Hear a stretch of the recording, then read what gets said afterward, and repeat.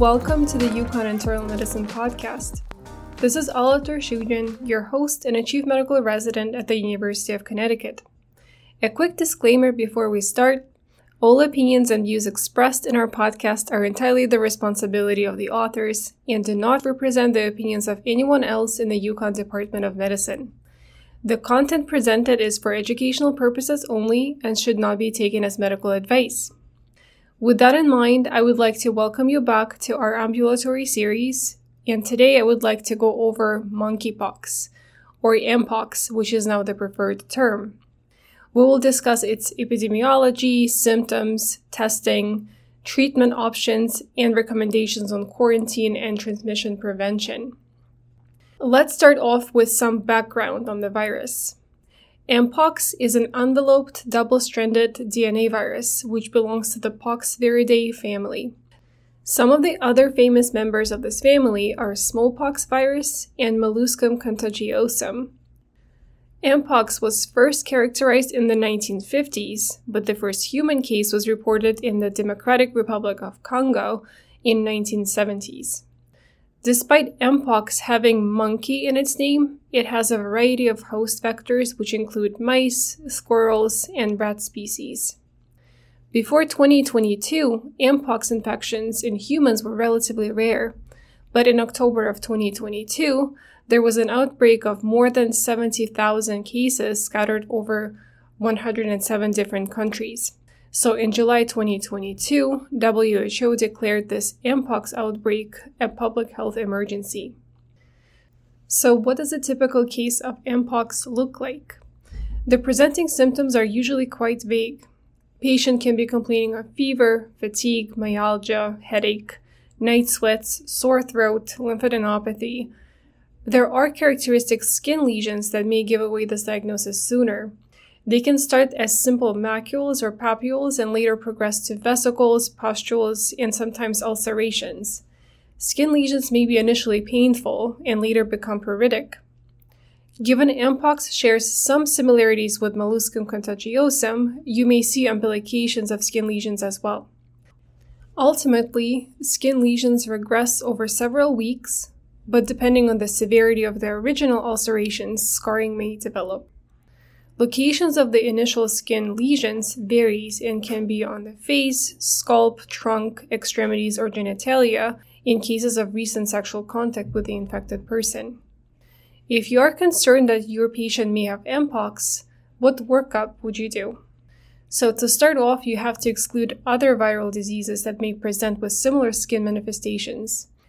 If lesion cluster is within dermatomal distribution, consider testing for varicella zoster. Similarly, if perianal or pelvic areas are affected, consider testing for herpes simplex virus. And don't forget about other infectious etiologies such as primary syphilis, chancroid from Haemophilus ducreyi, chlamydia. Staphylococcal and streptococcal skin infections can also present with pustules and vesicles, so make sure to test for those as well. Preferred testing for mpox is PCR, and it should be collected from 2 separate lesions. Important to note that unroofing of the lesions is not necessary. Healthcare providers should be donned in PPE, including gloves, gown, eye protection, and an N95 mask. Patients should be isolated if possible, and skin lesions should be covered. Such precautions are in place primarily because the mode of transmission is still poorly understood. There are 2 theories. First mode of transmission is presumed to be by direct contact with unhealed skin lesions, but the second possible mode of airborne or droplet transmission is still being investigated and cannot be ruled out. Whether or not mpox can be passed through various bodily fluids, such as semen, for example, is still being investigated. From what we know, the incubation period for mpox appears to be around 4 to 21 days.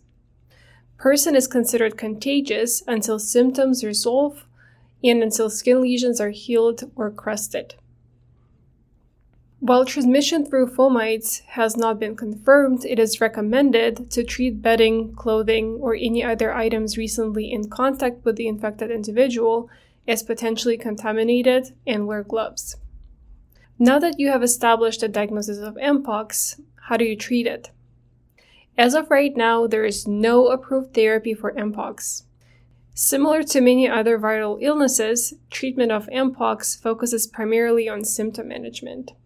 One antiviral is currently under investigation. It's called tecovirimat, also known as TPOXX.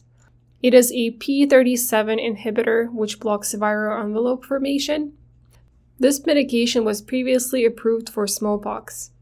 Clinical trials investigating its efficacy against Mpox are currently underway. Other two antivirals that have been considered for treatment of Mpox are cidofovir, which was previously used in treatment of CMV retinitis, and brisidofovir, which was previously used for treatment of smallpox. Fortunately, there is an FDA-approved vaccine against Mpox. It's called JYNNEOS, and it is a live-attenuated orthopoxvirus vaccine. There is another vaccine that was originally designed for smallpox called ACAM2000 that is currently under investigation as well. CDC currently recommends JYNNEOS vaccination as a post-exposure prophylaxis, meaning it has to be given 4 to 14 days after exposure and in 2 doses 4 weeks apart. Information presented today was based on literature available to date. Data on Mpox is evolving and is likely to change our understanding of the virus and how to approach its treatment and prevent transmission in the near future.